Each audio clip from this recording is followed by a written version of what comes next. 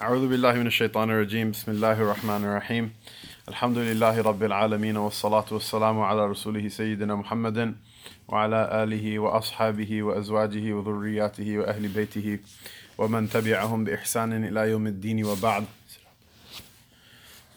باب تأكيد ركعتي سنة الصبح. It's a chapter regarding the emphasis of the two Raka-as that are sunnah before the subh prayer, before the Fajr prayer. عن سيدتنا عائشة رضي الله تعالى عنها أن النبي صلى الله عليه وسلم كان لا يدع أربعا قبل الظهر وركعتين قبل الغداء. رواه البخاري. Sayyidah Aisha رضي الله تعالى عنها narrates that the Prophet صلى الله عليه وسلم, he used to never leave praying 4 rak'ahs before dhuhr, nor leave praying 2 rak'ahs before the ghada. Ghada yaghdu means for the morning to rise, and the salat al-ghadati is the salat al-subh, it's the salat al-fajr.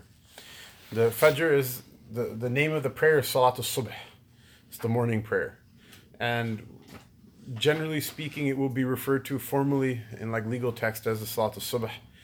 The word fajr is the beginning of the time of the subh prayer. The subh prayer begins at fajr, which is the crack of dawn, and it ends at the time that the top of the disk of the sun hits the horizon. But it's a subh prayer, and here the word ghada is used, and it's used in a number of ahadith in this bab.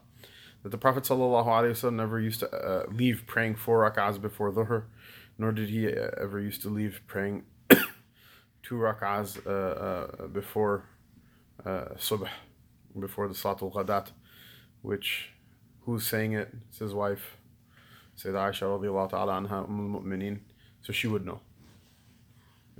There are a lot of people who will tell you about somebody they've only met once or twice, and you know, it's good to have a good opinion of people, but if you're actually going to like buy, sell, trade, marry, etc., you may want to do a little bit more tahqiq than that.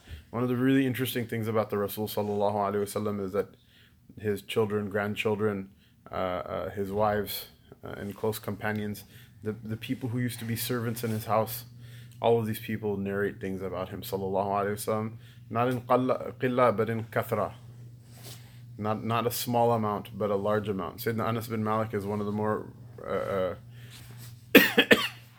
prolific narrators from the Messenger of Allah sallallahu alaihi wasallam. He's a servant in the house, and he's from the Ansar, so he neither becomes a governor after the Futuhat, nor does he become, you know, like a big shot potentate military officer, any of that stuff. In fact, he did fight in the wars of conquest, and he did fight in the wars of apostasy. And so he had his pension from that, because of which he was a relatively wealthy man. He wasn't poor, but he never enjoyed any sort of command position in the army, nor did he ever enjoy any sort of political appointment. Like Salman al-Farsi radiallahu anhu was the governor of Persia, right?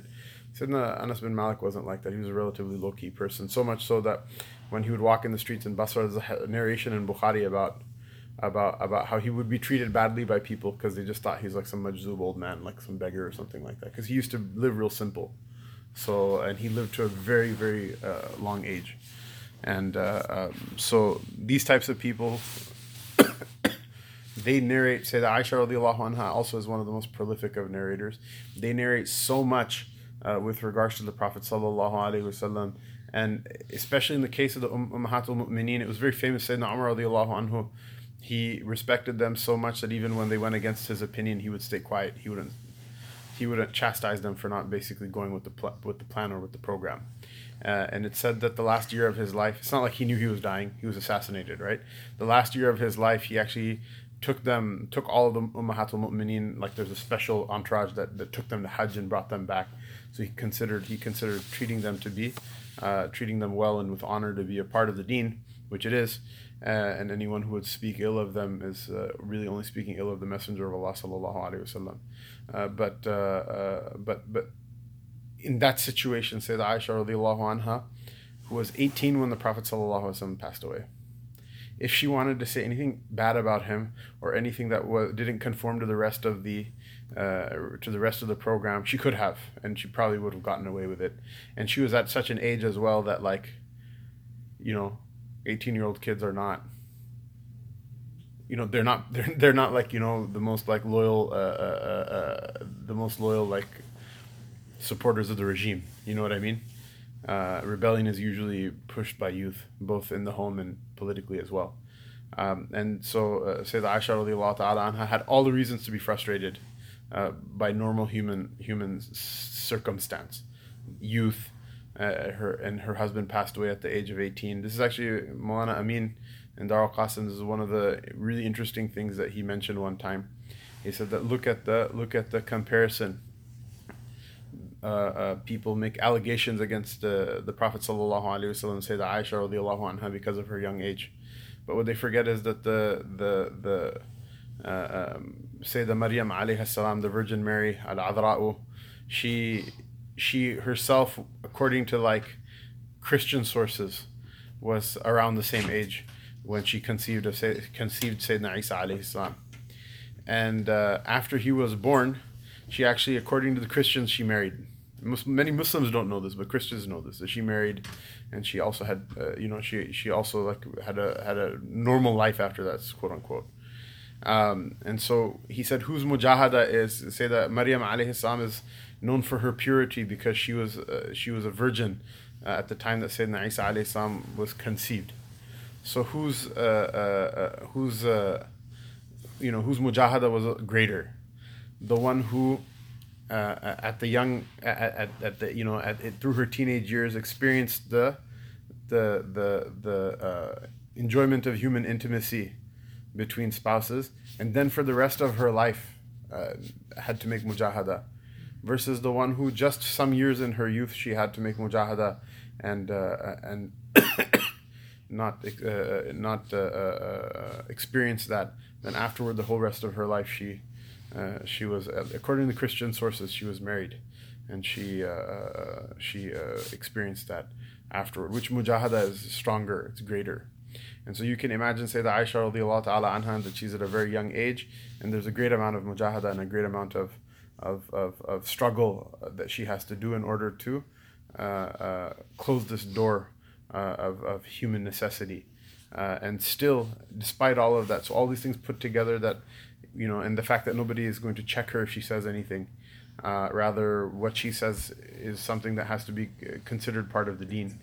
Not just her, there's so many other azwaj mutahharat radiyallahu ta'ala anhunna, that all of them could have said whatever they wanted to whenever, and none of them have a complaint to say against the Prophet sallallahu alaihi wasallam.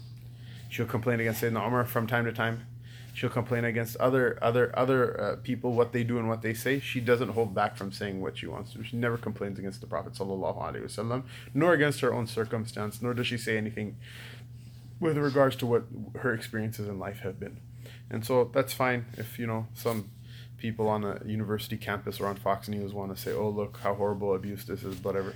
I don't know which person treats his wife in such a way that she'll never say anything against him for so many decades. That's not a normal thing, but it's a sign of abnormally good treatment rather than anything else. Well, coming back to the main point, if he ever would miss it, she would have said so. But she said he never missed it. He never missed 4 Raka-as before the Dhuhr, and nor did he miss the 2 Raka-as before the Subh prayer.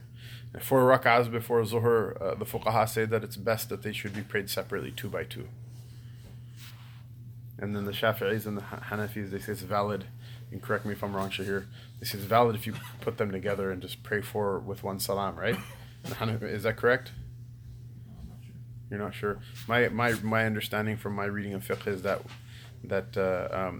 in the Hanafi school, whenever you pray 4 rak'ahs of the sunnahs together like that, you pray them as if they're 2 separate full 2 rak'ah prayers, meaning that you read the Fatiha and another surah in every one of the rak'ahs, and that in the tashahhud in the middle you also read the entire tashahhud. The only difference is that you don't say salam between rak'ah 2 and 3.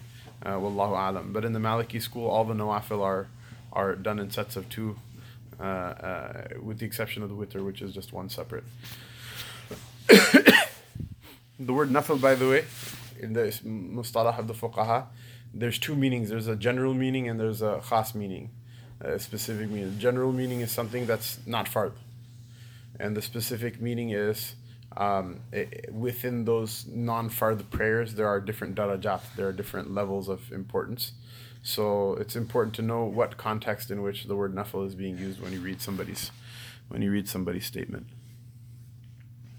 وعنها رضي الله تعالى عنها قالت لم يكن النبي صلى الله عليه وسلم على شيء من النوافل أشد تعاهدا منه على ركعتي الفجر متفق عليه.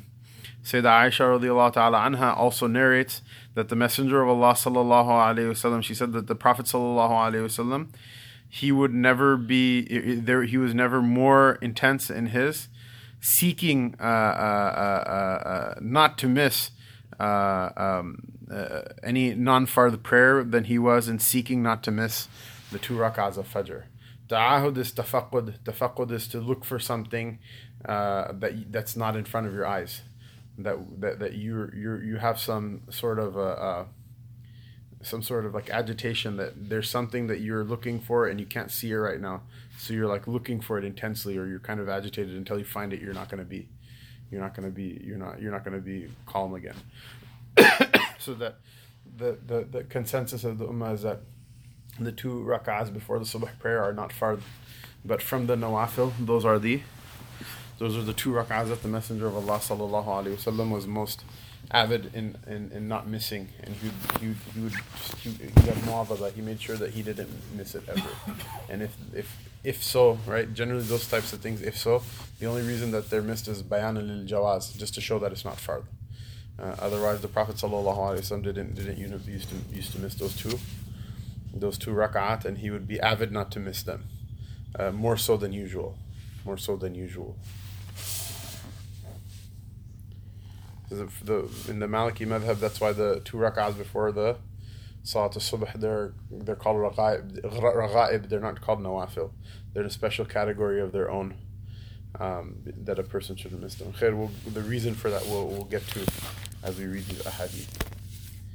وعن سيدنا أبي عبد الله بلال بن رباح رضي الله تعالى عنه مؤذن رسول الله صلى الله عليه وسلم أنه أتى رسول الله صلى الله عليه وسلم ليؤذنه بصلاة الغداة، فشغلت عائشة بلالا رضي الله عنهما بأمر سألته عنه حتى أصبح جدا، فقام بلال فآذنه بالصلاة وتابع أذانه فلم يخرج رسول الله صلى الله عليه وسلم، فلما خرج صلى بالناس فأخبره أن عائشة شغلته بأمر سألته عنه حتى أصبح جدا، وأنه أبطأ عليه بالخروج، فقال يعني النبي صلى الله عليه وسلم إني كنت ركعت ركعتي الفجر، فقال يا رسول الله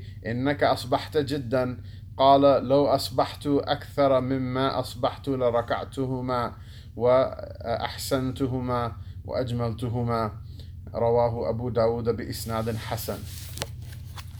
So this is an interesting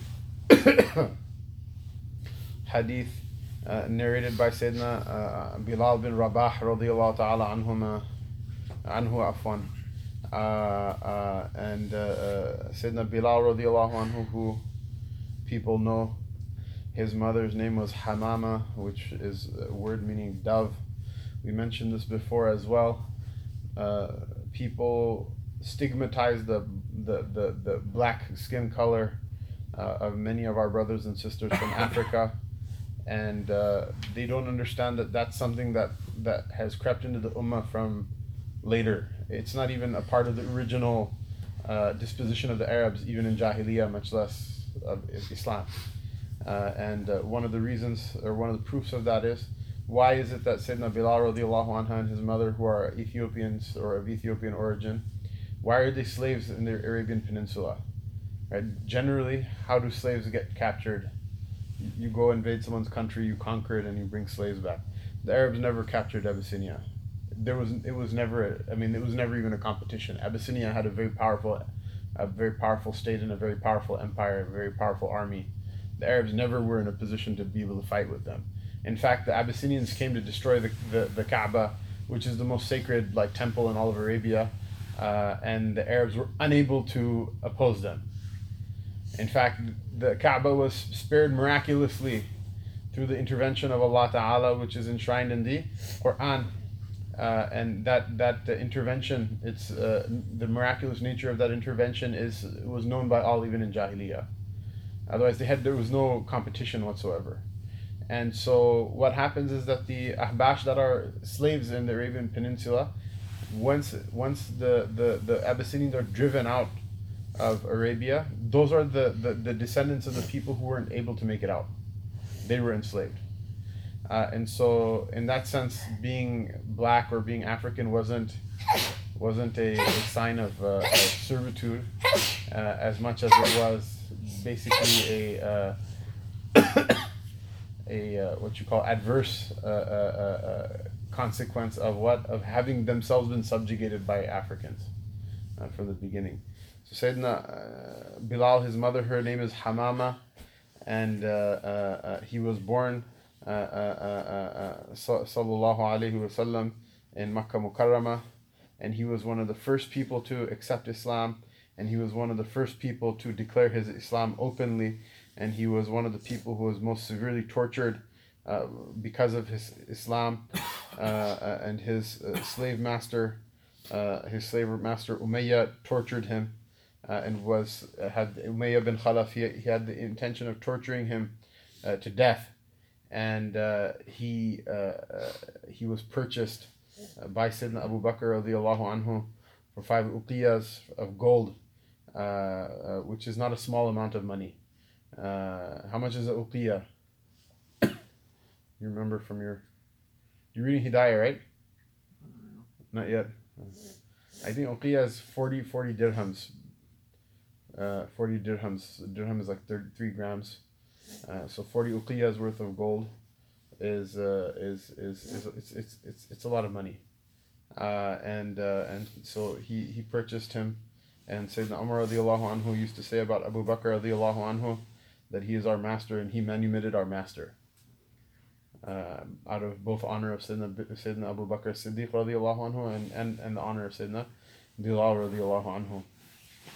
Of course, Bilal radiallahu anhu was given the honor of returning the favor on the battlefield of Uhud when he killed the same Umayyah in battle. Umayyah was a corpulent and fat man, and he put on his armor, and he fell from his horse, and he was unable to move, and so he tried to basically bribe or offer a bribe to one of the Muslims that if you capture me and you don't kill me, then we'll give you X, Y, and Z amount of money, and you can take my armor and all this other stuff. And so then when Sayyidina Bilal saw and that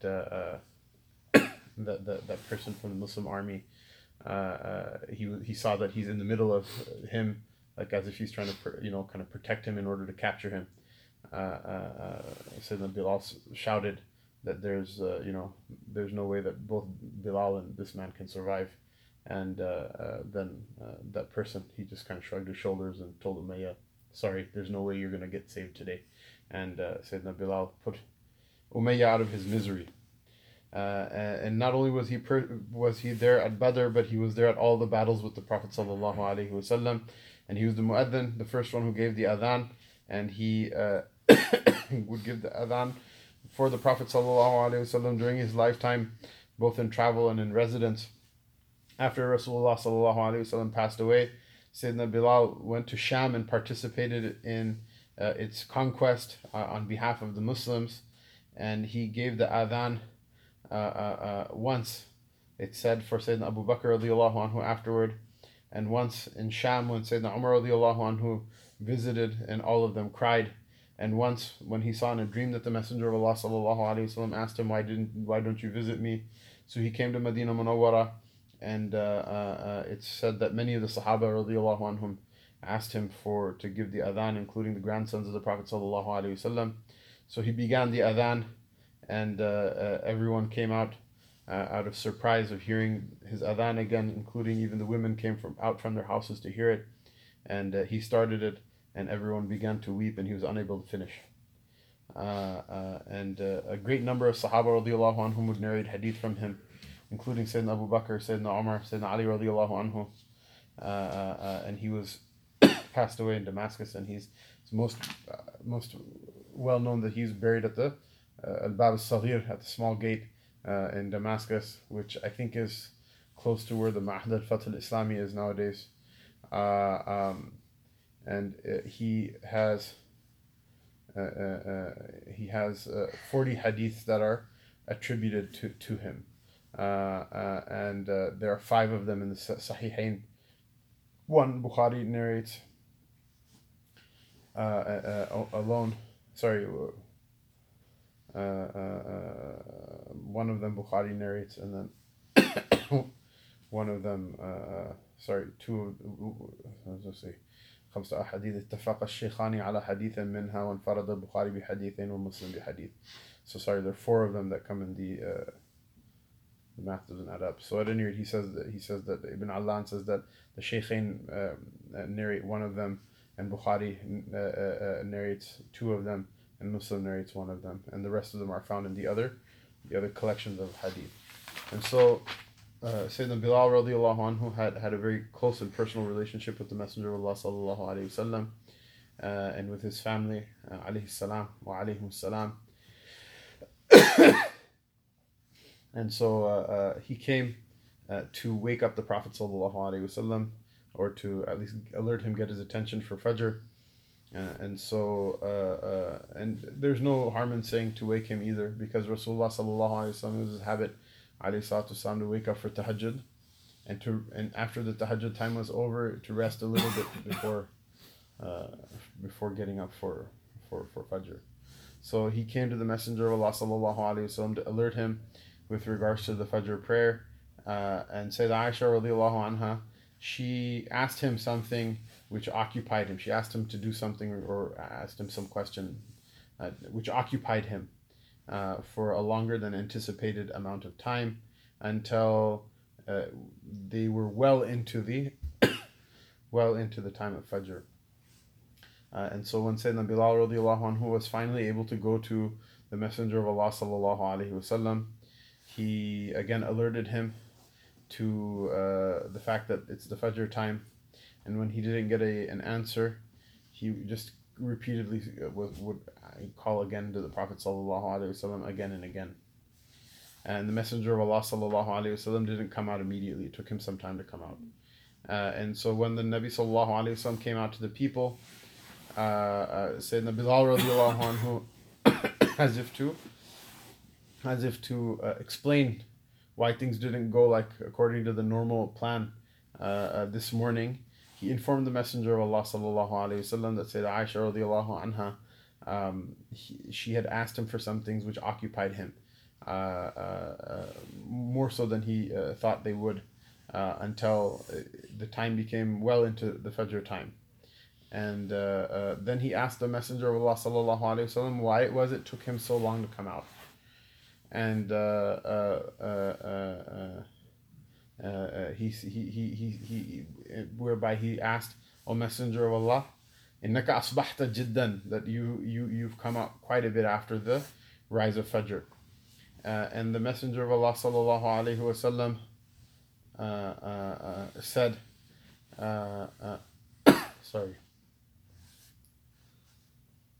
قال يعني النبي صلى الله عليه وسلم, the Prophet صلى الله عليه وسلم answered the question by saying that he was asked why it took so long for him to come out, and he answered the question saying that I was praying the 2 Raka-as of Fajr. That's what took me so long. He was expecting some immediate response, but it took him a couple of minutes to get the response. So the Messenger of Allah sallallahu alaihi wasallam said I was reading the 2 Raka-as that are before Fajr. And Sayyidina Bilal was amazed and said, Ya Rasulullah, but it was quite a bit into Fajr time. Meaning what? Like, shouldn't you have just come out and prayed the prayer? out of fear of missing it or delaying it, because the entire masjid is waiting. One of the things you have to understand in order for this to make context, right? The masjid of the Prophet ﷺ isn't like IFS or like MSI or whatever, where they have like a board on the thing that says when the prayer times are, and if the imam is like 15 seconds late, everyone starts itching, you know? It's not like that. The actual sunnah is not to have like a time board, like it's a hockey game, like it's a Blackhawks game. What is the actual sunnah? The sunnah is whoever the imam is that the adhan is called, and when the adhan is called, the people come to the masjid, they pray these sunnahs, and they wait in their place. And when the imam comes out, that's when the salat happens. So it's not, I guess, haram or bid'ah or whatever to have these times as a general consensus so that people can efficiently time when they come to the masjid, especially given that people live far away and whatnot. But the actual sunnah is what? Is that the time of the salat is when the imam comes out. It's not an arbitrary third time. And so the Messenger of Allah sallallahu alaihi wasallam, him having delayed, means that the entire masjid is waiting for him. So Sayyidina Bilal radiallahu anhu, when he heard that, he said he was praying his 2 Raka-as of sunnah. He said, Ya Rasulullah, innaka asbahta jiddan. He said that like as if to understand, like I'm trying to understand. He said that it was very late. Like you prayed your 2 Rak'ahs, but it was very late. And the Messenger of Allah sallallahu alaihi wasallam said, if I was any later, I would have prayed them anyway, and I would have made them even more. I would have perfected them more, and prayed them in an even more beautiful way. Meaning, I would have taken longer in my salat. And Ibn Ruslan, who was one of the old muhaddithin, and one of the commentators on Abu Dawud, he mentions وهذا شأن ذوي القلوب اليقظة والناس اليوم عملهم بخلاف ذلك فإنهم يؤخرونها اشتغالا بأمر دنياهم عن أول الوقت ثم يفعلونها آخره مقتصرين على الفرض دون السنة وينقصون عما كانوا يعتادون من القراءة إذا صلوها أوله ويتركون الأذكار والطمأنينة كما جاء في صلاة المنافق ينقر فيها 4 نقرات لا يذكر الله إلا قليلا. What Ibn Allan, he mentions, he says the reason the Prophet ﷺ made it so that if I was even later I would have prayed them longer is what? Because imagine the time to pray those 2 rak'ahs is when the time of Fajr comes in, which the hadith will come with regards to that later. So the Prophet ﷺ is if to indicate that it's more befitting for the person who prayed them later than they should have been prayed, that person should be a little bit embarrassed and shy and admit in front of Allah Ta'ala that they didn't do it correctly, admitted that they fell short in delaying the prayer from its first time, and feel bad about being deprived of its full virtue and blessings, and that such a person should give sadaqah or manumit a slave or do some other good deed in order to make up for it. So Ibn Ruslan says that this is the way that the elders used to be. This is the way that the first generations of Muslims used to be. That's how they used to approach the deen. Those people whose hearts were awake. He says nowadays people, their method of dealing with things is the opposite. He says that they get busy with the affairs of their dunya, and they delay their prayers away from the first time, the beginning time of the prayers, and they actually will delay them all the way until the end times, and then when the time is about to run out, they'll just do the obligatory parts of the prayer, and they'll skip the sunnahs, and they'll read less than they usually read had they prayed in the beginning of the time, and they will leave making zikr afterward, the remembrance of Allah Ta'ala, and they will not be at peace when they pray. And this is exactly, Ibn Raslan says, this is exactly what Allah Ta'ala describes the prayer of a munafiq as.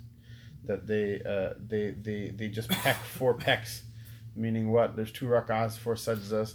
It's like a chicken is pecking something off the floor. So they just peck 4 pecks, and they don't remember Allah Ta'ala in their prayers except for very little. So this is an insight into the hal of the Prophet ﷺ and how he used to approach his worship. باب تخفيف ركعتي الفجر وبيان ما يقرأ فيهما وبيان وقتهما. There's a chapter with regards to the sunnah of praying the 2 Raka-as before Fajr lightly, and the explanation of what should be read therein, and the explanation with regards to when their time is. عن سيدتنا عائشة رضي الله تعالى عنها أن النبي صلى الله عليه وسلم كان يصلي ركعتين خفيفتين بين النداء والإقامة من صلاة الصبح متفق عليه. وفي رواية لهما يصلي ركعتي الفجر فيخففهما حتى أقول هل قرأ فيهما بأم القرآن. وفي رواية لمسلم كان يصلي ركعتي الفجر إذا سمع الآذان ويخففهما. وفي رواية إذا طلع الفجر. Sayyidah Aisha radiallahu ta'ala anha narrates that the Prophet sallallahu alaihi wasallam would pray 2 light raka'at between the adhan and between the iqama from the subh prayer, from the fajr prayer. In its hadith narrated both by Bukhari and Muslim, and in one of the 2 narrations it's mentioned that he would pray 2 rak'ahs of fajr, meaning at the crack of dawn, and he would lighten them so much so to the point where I would wonder if he even prayed the entire, or he read the entire Fatiha in those 2 rak'ahs. This is the sunnah in the Maliki madhab. Malik rahimahullah ta'ala considered that the sunnah method of praying the 2 rak'ahs before the subh prayer is how? Oh, Topi fan. How? That the sunnah is to pray, or to only read Fatiha in them. Who said that? Your Topi? Malik. Put your Topi down. Your Topi doesn't know about Deen. That was Malik's opinion. That is not the Hanafi opinion. The Hanafi opinion is that you should read a short surah, but both of them are in general in agreement that they're not supposed to be long rak'ahs. And so the sunnah is not to make those 2 rak'ahs long. Rather, say the Aisha radiallahu anha is wondering, did he even complete the Fatiha in the Qiyam? It's an indication that it's short. And then the different details, you can learn them from fiqh class. People ask, they're like, what about the Shafi'i school? What about the I don't know. Why don't you go to like Al-Azhar and ask them, like am I like Taco Bell that you should, one person wants a bean burrito and the other wants a tostada, I should make everything for you and like whatever. And it's difficult for people to drive to Lombard, from Villa Park or from Glendale Heights, and then they want like one-stop shop for everything. I had to go and like get weird heat rash in different places in Africa and Asia in order to find out some of this stuff. Go figure it out. I'm sure, mashallah, there are many ulama who can teach you those things. but the fiqh details you can learn from fiqh dars. The point of mentioning these things in the context of this dars is not necessarily the fiqh of it, which the details may be a little bit up and down between the different ulama, but that a person should strive to achieve the sunnah of the Prophet ﷺ in order to gain the anwar and the spiritual benefit from these things. So the say that Aisha radiallahu anha, in one of the narrations, she said that he would pray them so lightly that I would ask myself, did he even finish the Fatiha? And in the narration of Muslim, that he would pray 2 rak'ahs of Fajr, meaning the 2 sunnahs of Fajr, just as he would hear the adhan, right after the adhan, meaning they were in the beginning of the time. This is also another issue. This is also another dispute between the ulama, is when should the jamaat happen? What's the ideal time for the congregational prayer of subh? So the Shafi'is, they say it should be in the beginning time, or earlier in the time, I should say, not like right at the beginning, but earlier in the time, because of the khairul a'mali as-salatu ala waqtiha. The Prophet ﷺ, he was asked about what is the best of deeds, and he says that the prayer at its beginning time. And then the Hanafis, they have they say no, it's better to delay it. From the benefits of delaying it later on is that more people can come. It's easier for more people to make it, and that's why, like in some places, like I remember in Turkey, praying Fajr, and when you're done with the adhkar and dua after the salat, you actually walk out of the masjid and you can see the sun. That's how late it's prayed, and they give as a proof for their position the hadith narrated in Tirmidhi and other books, asfiru bil fajri fa innahu a'zamu lil ajri, that delay the fajr and receive more reward. It's more great in its reward. And the Maliki school tries to make tatbiq between them. The Fajr has a ghalas and isfar. The first half of Fajr, it's like very similar to nighttime when you go outside. The second half of Fajr is very similar to daytime. You can see everything, you just don't see the sun. The sun hasn't risen, but it's more or less like daytime. So the Jamaat happens tatbiq, that you pray in the dark part and you should finish by the time it's light. The light starts coming out. But these are again differences of opinion. The point is that what you can follow any of these paths, but a person should have their program together. And at any rate, the riwayah of Muslim, it mentions that the time that these two rak'ahs are to be prayed is at the beginning. It's at the beginning. Obviously, only someone who's awake at that time will pray him at that time. And the person who has wudu at the time that the adhan, this means that it's a sunnah to have wudu at the time the adhan is called, which is who's the only person who would do that is the one who actually woke up and prayed tahajjud from before. وعن حفصة رضي الله تعالى عنها أن رسول الله صلى الله عليه وسلم كان إذا أذن المؤذن للصبح وبدا الصبح صلى ركعتين خفيفتين متفق عليه. وفي رواية للمسلم كان رسول الله صلى الله عليه وسلم إذا طلع الفجر لا يصلي إلا ركعتين خفيفتين.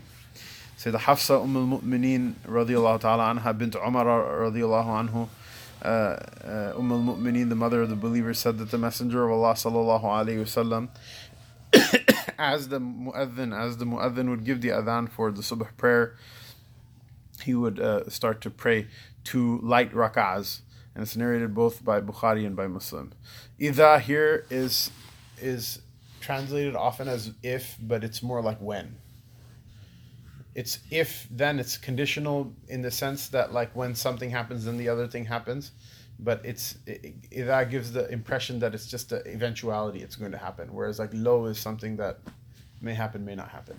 It may happen, may not happen. So if you're talking about a hypothetical situation, you'd use lo. Here, idha, it can be translated as if and when interchangeably.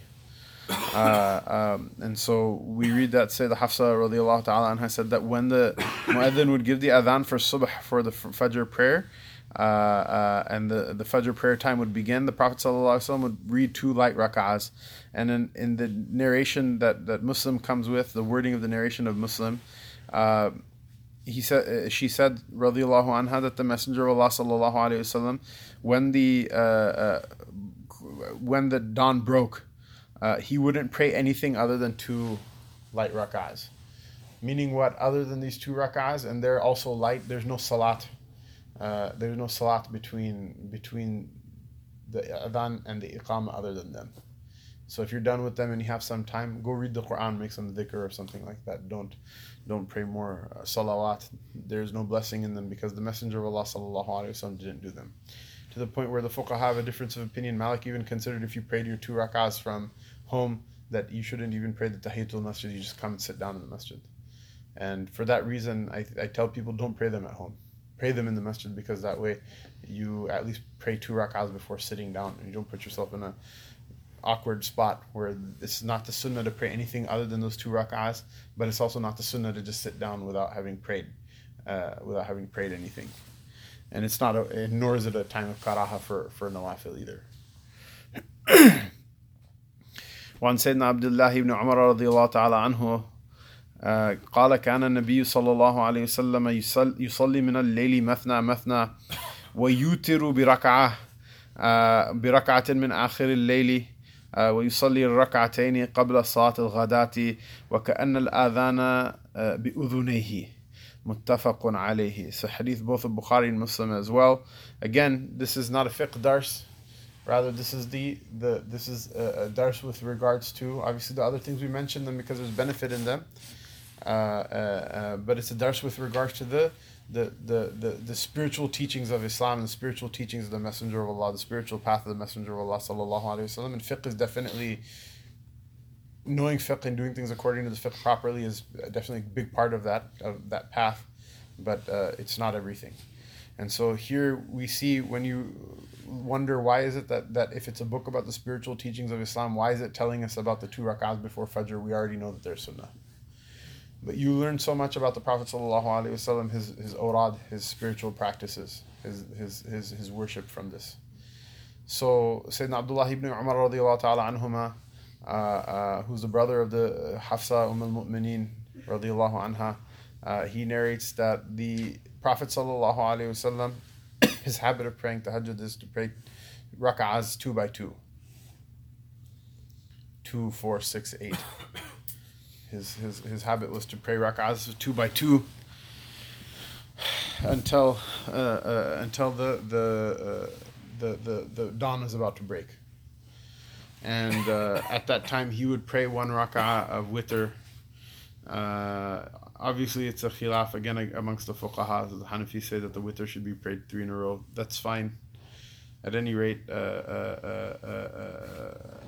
he would pray the witr afterward when he felt that the dawn was about to break.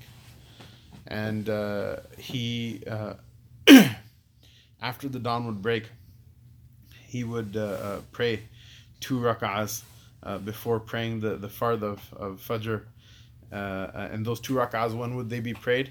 He says, كَأَنَّ الْأَذَانَ بِأُذْنَيْهِ, that they would be prayed in such a way that as if the adhan was still in his ears, meaning it was still being called, meaning right after the adhan ended.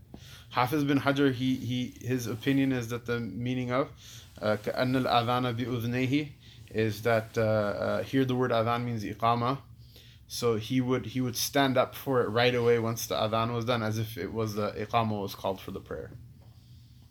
At any rate, both of them, the functional meaning of it is the same, which is that when the time of Fajr comes in, that's the time that these 2 rak'ahs should be prayed, and there's no salat thereafter until the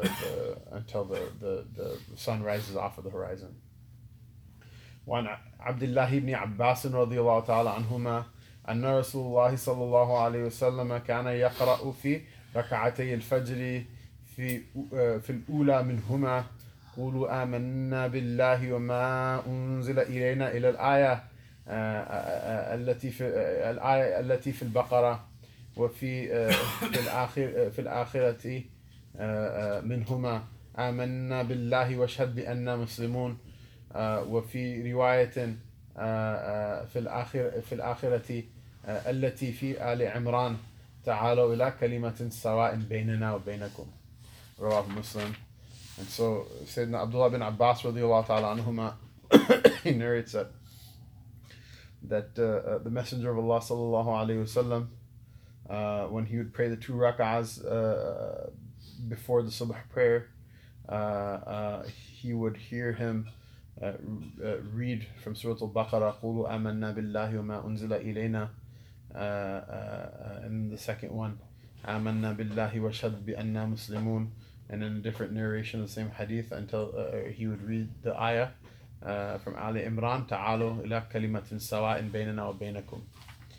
So what's the point of this hadith being brought in this bab is to say that it's not necessary also that he only read the Fatiha.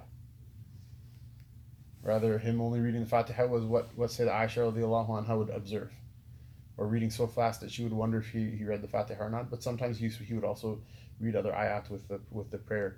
Some of the fuqaha say always, some of them say whatever, say no to sunnah, not to read. But these are options. Nobody says that he only did one or only did the other. There's a preference between the fuqaha for one or the other. وعن سيدنا أبي هريرة رضي الله تعالى عنه أن رسول الله صلى الله عليه وسلم قرأ في ركعتي الفجر قل يا أيها الكافرون وقل هو الله أحد. وعن ابن عمر رضي الله عنه قال رمقت النبي صلى الله عليه وسلم شهرا يقرأ في الركعتين قبل الفجر قل يا أيها الكافرون وقل هو الله أحد. رواه الترمذي وقال حديث حسن.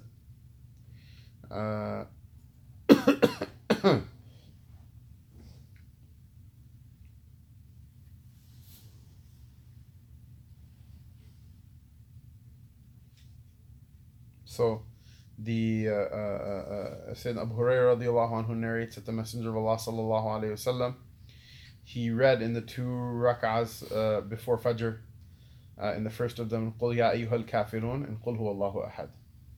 And Sayyidina Abdullah ibn Umar radiallahu anhuma also says that I observed the Prophet sallallahu alayhi wasallam for a long time, almost a month, that whenever he would pray his two Raka'as before Fajr, he would read قُلْ يَا أَيُّهَا الْكَافِرُونَ and قُلْ هُوَ اللَّهُ أَحَدٌ.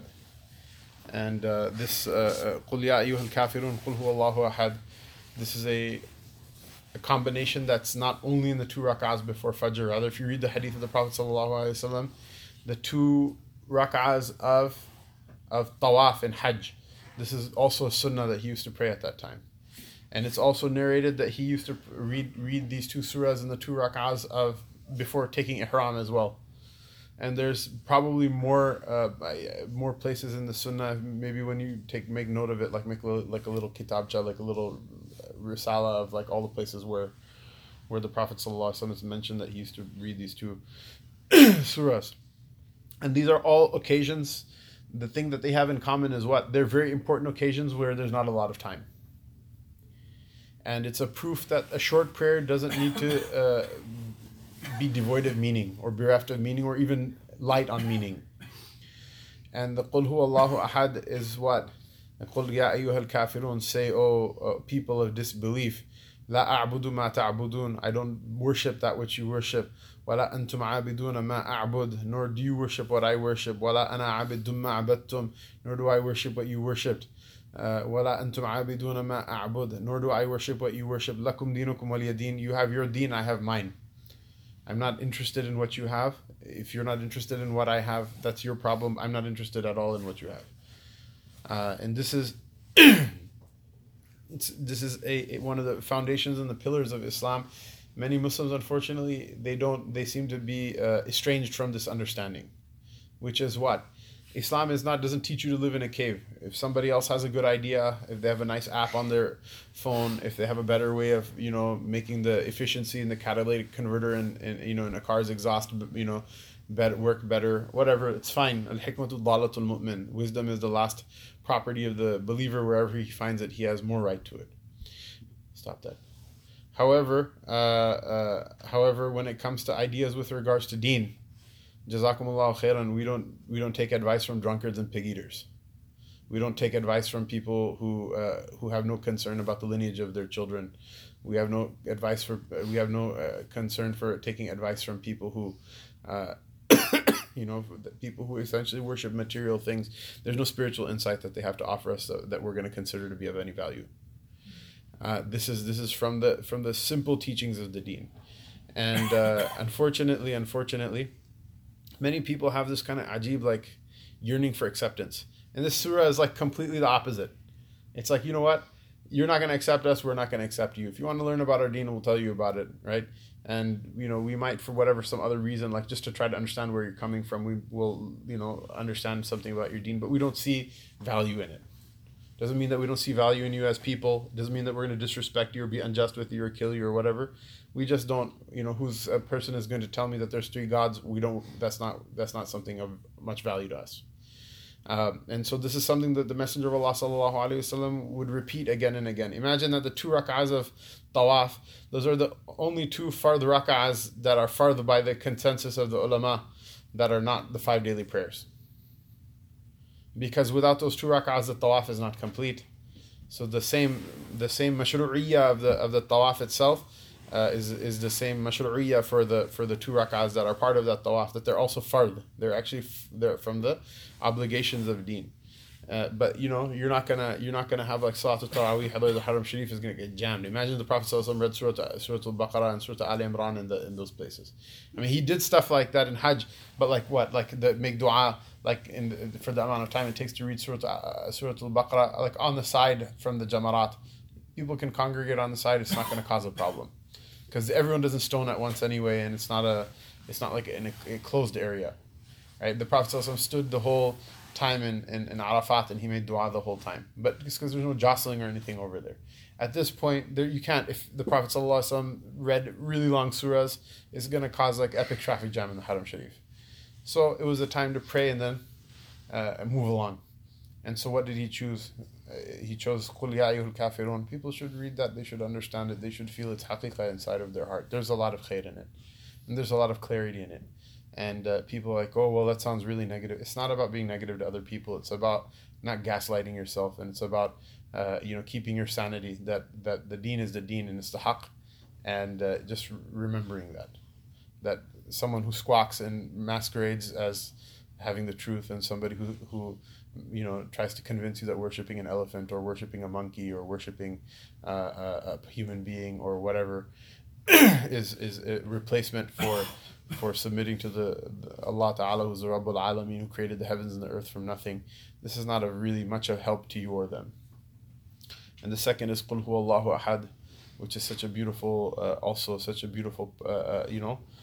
set of words from the Quran. All of its words are beautiful, but so simple and so am in its benefit, and so general in its benefit, that say that Allah is one. Allah, He's one, meaning there's only one of Him, not the number one, but there's only one of Him. Allahu Samad, that Allah who is not affected by time, that Allah who everyone needs and is in need of no one, that Allah who is not affected by time or by circumstance. Allahu Samad, lam yalid wa lam yulad. He neither gave birth nor was he born. وَلَمْ يَكُنْ لَهُ كُفُوًا أَحَدٌ, and there's nobody like unto him. And so this is also an insight to the hal of the Prophet sallallahu alaihi wasallam, and it's also part of the spiritual teachings of the Rasul sallallahu alaihi wasallam, that is more than that we get from this bab, more than just the basic fiqh. Everybody knew that those 2 rak'ahs were a sunnah anyway. So people, more often than not, this is the opinion of Malik, that حافظوا على الصلوات والصلاة الوسطى. The opinion of Malik rahimahullah ta'ala is that the Salatul Wusta, the middle prayer, is Fajr. Generally, the Muhaddithin, they prefer Salatul Asr for their whatever other reasons. But Malik said that the time of Zuhr and Asr is mushtarak, and the time of Maghrib and Isha is mushtarak. So when you join prayers, you can join Zuhr and Asr, and you join Maghrib and Isha. You don't join Fajr with anything. It has a completely separate prayer time. And so from that point of view, it makes sense. And for me also, what I've noticed is that the prayer that most people waste its time is Fajr. People when they want to get on their deen, the last prayer most people have hard time bringing into schedule and not missing is what? It's Fajr. It's difficult to wake up at that time. And so the person who wakes up, there are many people, it's difficult for them to wake up and pray those 2 rak'ahs. Then thereafter, if you ask them to pray 2 rak'ahs before that, that's even a greater mujahada, because the person at first just wants to pray and then crash back to sleep, make bare minimum wudu, pray super short Fajr and then go back to sleep. Whereas the sunnah is that one of the opinions mentioned of the fuqaha in even the sharh, the commentary we're reading that I didn't mention from before, is one of the hikmahs of the 2 rak'ahs of Fajr before Fajr being light, is that it makes more time for the Salatul Fajr, which is the longest of the 5 daily prayers. If you pray it according to the Sunnah, it's the longest of the 5 daily prayers, and the reason it's 2 rak'ahs is because it's the one in which the most Quran is recited. So the idea is that these 2 rak'ahs, they kind of, the hadith of the Prophet sallallahu alaihi wasallam, that there are 3 knots tied over the person when they're sleeping. And the first one is untied when a person mentions the name of Allah Ta'ala, and the second one is untied when a person makes wudu, and the third one is untied when a person prays This means what? It prepares the person so that their fard salat is not wasted in like just waking up from slumber. Rather, it can be prayed with its due dignity, and it's masnoon and its sunnah way. Wallahu a'lam. Allah Ta'ala give all of us tawfiq. Allah Ta'ala accept it from all of us. Wa sallallahu ta'ala ala rasulihi Sayyidina Muhammad wa ala alihi wa sahbihi ajma'in.